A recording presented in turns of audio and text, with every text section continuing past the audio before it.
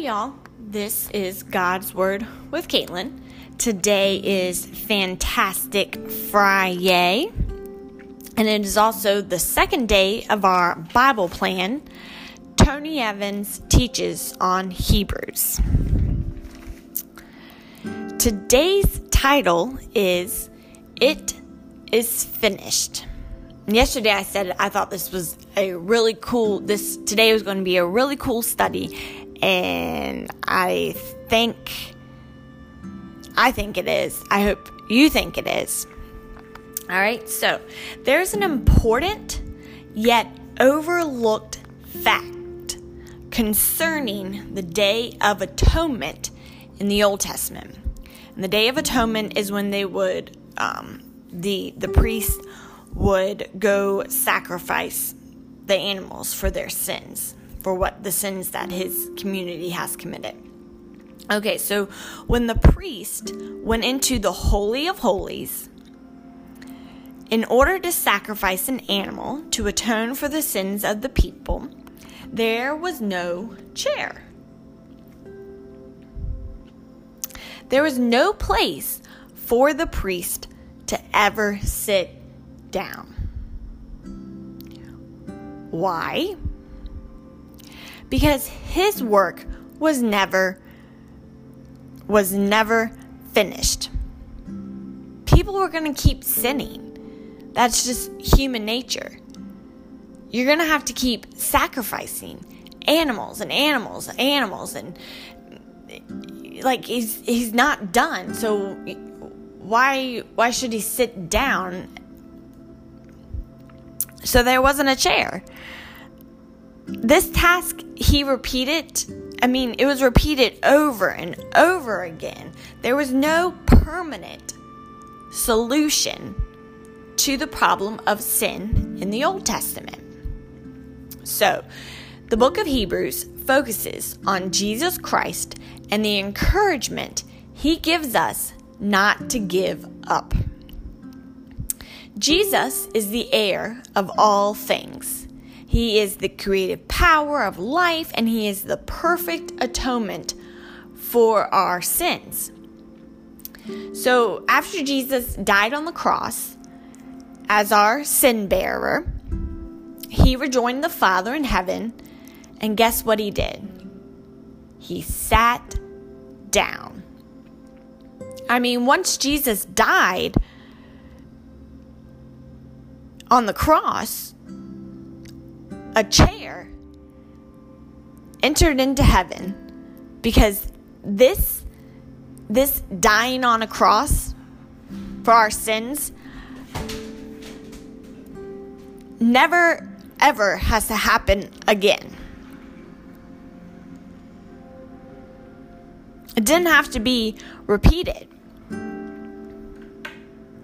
The book of John says Jesus' last word was tetelestai, the Greek word tetelestai, which means it is finished.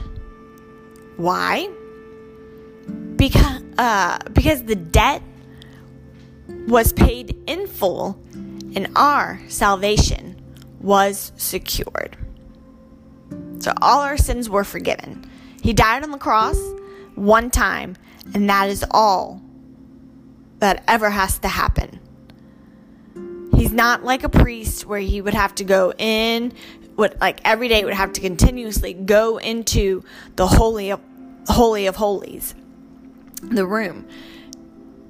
It only had to happen once. It's a permanent solution. He forgave us all our sins. So I thought that was pretty cool. I have 3 Bible readings. The first one comes from Hebrews 1, verses 1 through 4.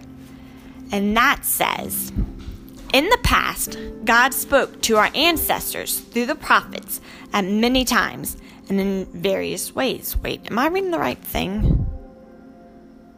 Hebrews 1. Okay, yes, sorry. All right, I'll start over again.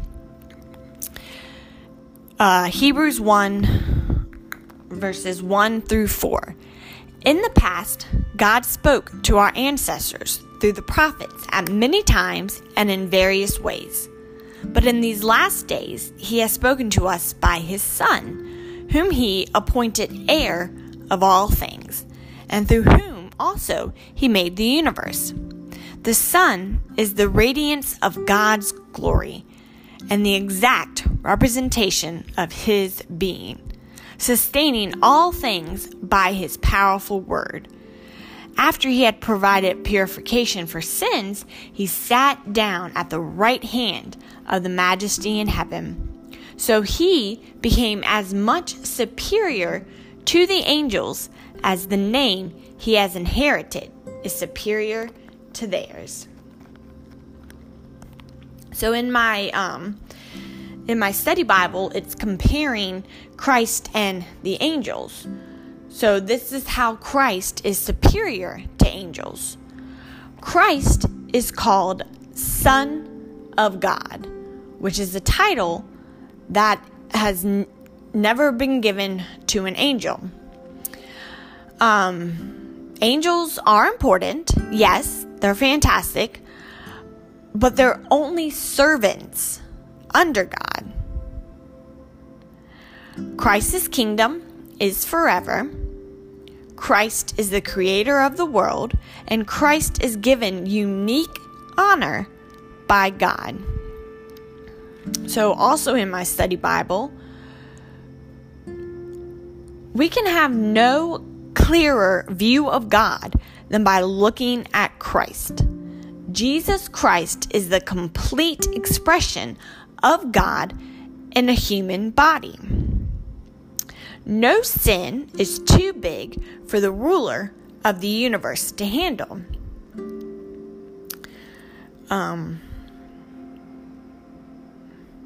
Son of God. Jesus inherited that name. And this name that was given to him by his Father is greater than the names and titles of the angels. Jesus is God. He alone deserves our worship. The next Bible verse comes from John 19, 28 through 30. And that says, later, knowing that everything had now been finished, and so that scripture would be fulfilled, Jesus said, I am thirsty. A jar of wine vinegar was there, so they soaked a sponge in it, put the sponge on a stalk of the hyssop plant, and lifted it to Jesus' lips. When he had received the drink, Jesus said, it is finished. With that, he bowed his head and gave up his spirit. Jesus is the final and ultimate sacrifice for sin. He is the permanent solution. Permanent. It's done. Okay, and the last Bible verse comes from 2 Corinthians 5:21, and that says, God made him who had no sin to be sin for us, so that in him we might become the righteousness of God. And from my study Bible, it says, God offers to trade his righteousness for our sin, something of immeasurable worth for something completely worthless. So God's righteousness is what is immeasurable worth. And then our sin is completely worthless. So,